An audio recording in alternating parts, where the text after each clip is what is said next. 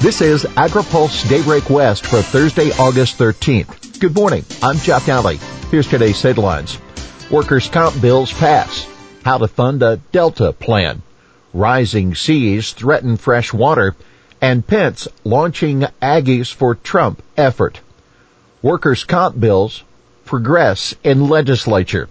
Legislative committees this week passed 3 bills related to workers' compensation for essential workers during the pandemic. Recent amendments indicate the bills will continue to evolve, with authors saying negotiations with stakeholders are ongoing. The bills seek to extend Governor Newsom's executive order in May, which removed the burden from workers for having to prove a COVID-19 infection took place at the work site. Instead, the order allows employers a 30-day window to dispute the claim. One bill being proposed is similar to that order.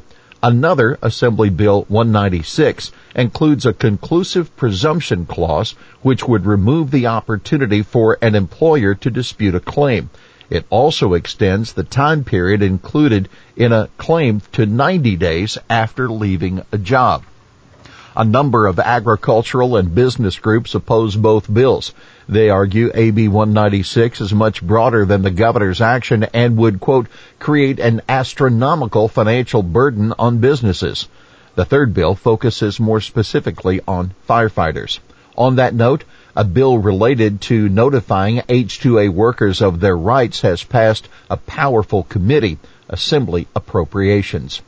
Meanwhile, a bill that divided the ag community over byproducts used for cattle feed has been pulled ahead of its committee hearing tomorrow. How to pay for water blueprint. In the AgriPulse West newsletter this week, we detailed a new proposal to sustainably draw more water from the Sacramento-San Joaquin Delta to replenish groundwater in the San Joaquin Valley. During a panel discussion yesterday, Fresno State water expert Thomas Escueda detailed a few funding options the Water Blueprint Coalition is considering to cover the $7 billion cost. One funding mechanism would be state and federal grants of $1 billion each. Another would be $300 million from cap and trade revenues. The other two were forms of taxes, a surcharge on water users, and a sales tax of about $1 for every $200 in goods.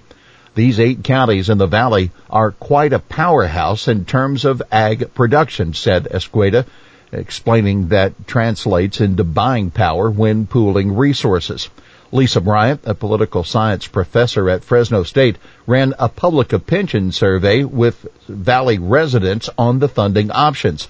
She found support for a special sales tax, but cautioned messaging would be key to voters passing a measure. Those who were more skeptical of the economic outlook would still support the tax, but hinted that partisan opposition to the measure would be likely. Sea level rise is looming threat for farm water. In a new report this week, analysts are advising the legislature to maintain focus on sea level rise in California as they deal with the pandemic.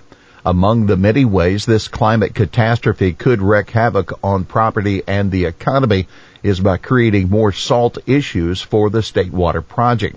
A rise in the San Francisco Bay could lead to levee failures and push salt water closer to the pumps in the Delta.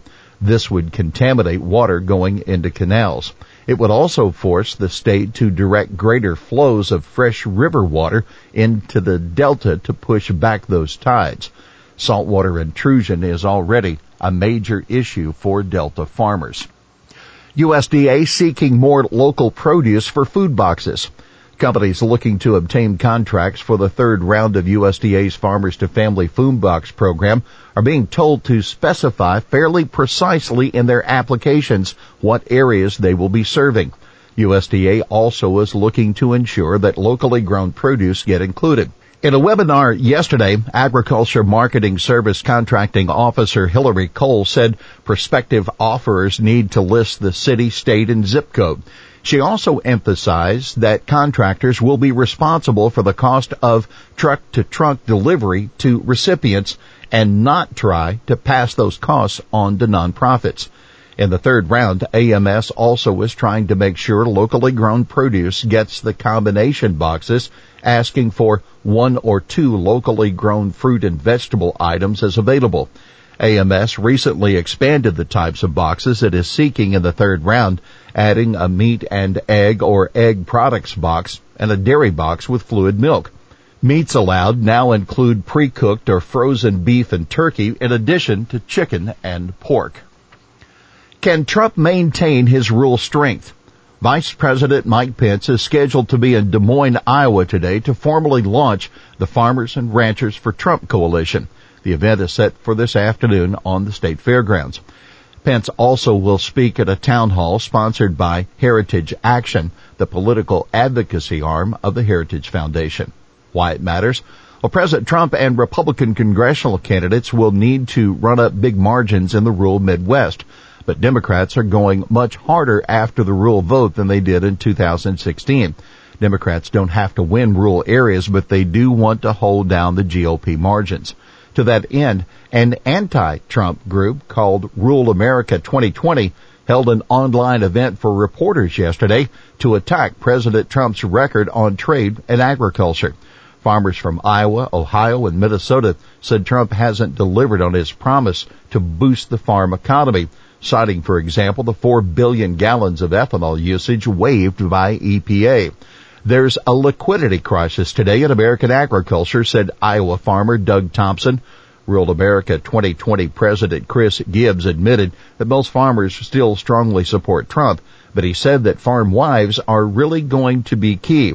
They look at things with a 360-degree view, whereas farmers are more mono-focused, he said. Here's today's He Said It. I'm not willing to acknowledge that yet, but again, I'm not in the room. That's Senator Roy Blunt, a Missouri Republican, when asked by reporters whether a coronavirus relief package is unlikely to pass before the end of September. Both sides continue to be at an impasse. Well, that's Daybreak West for this Thursday, August 13th. For the latest news out of Washington, D.C., visit agripulse.com.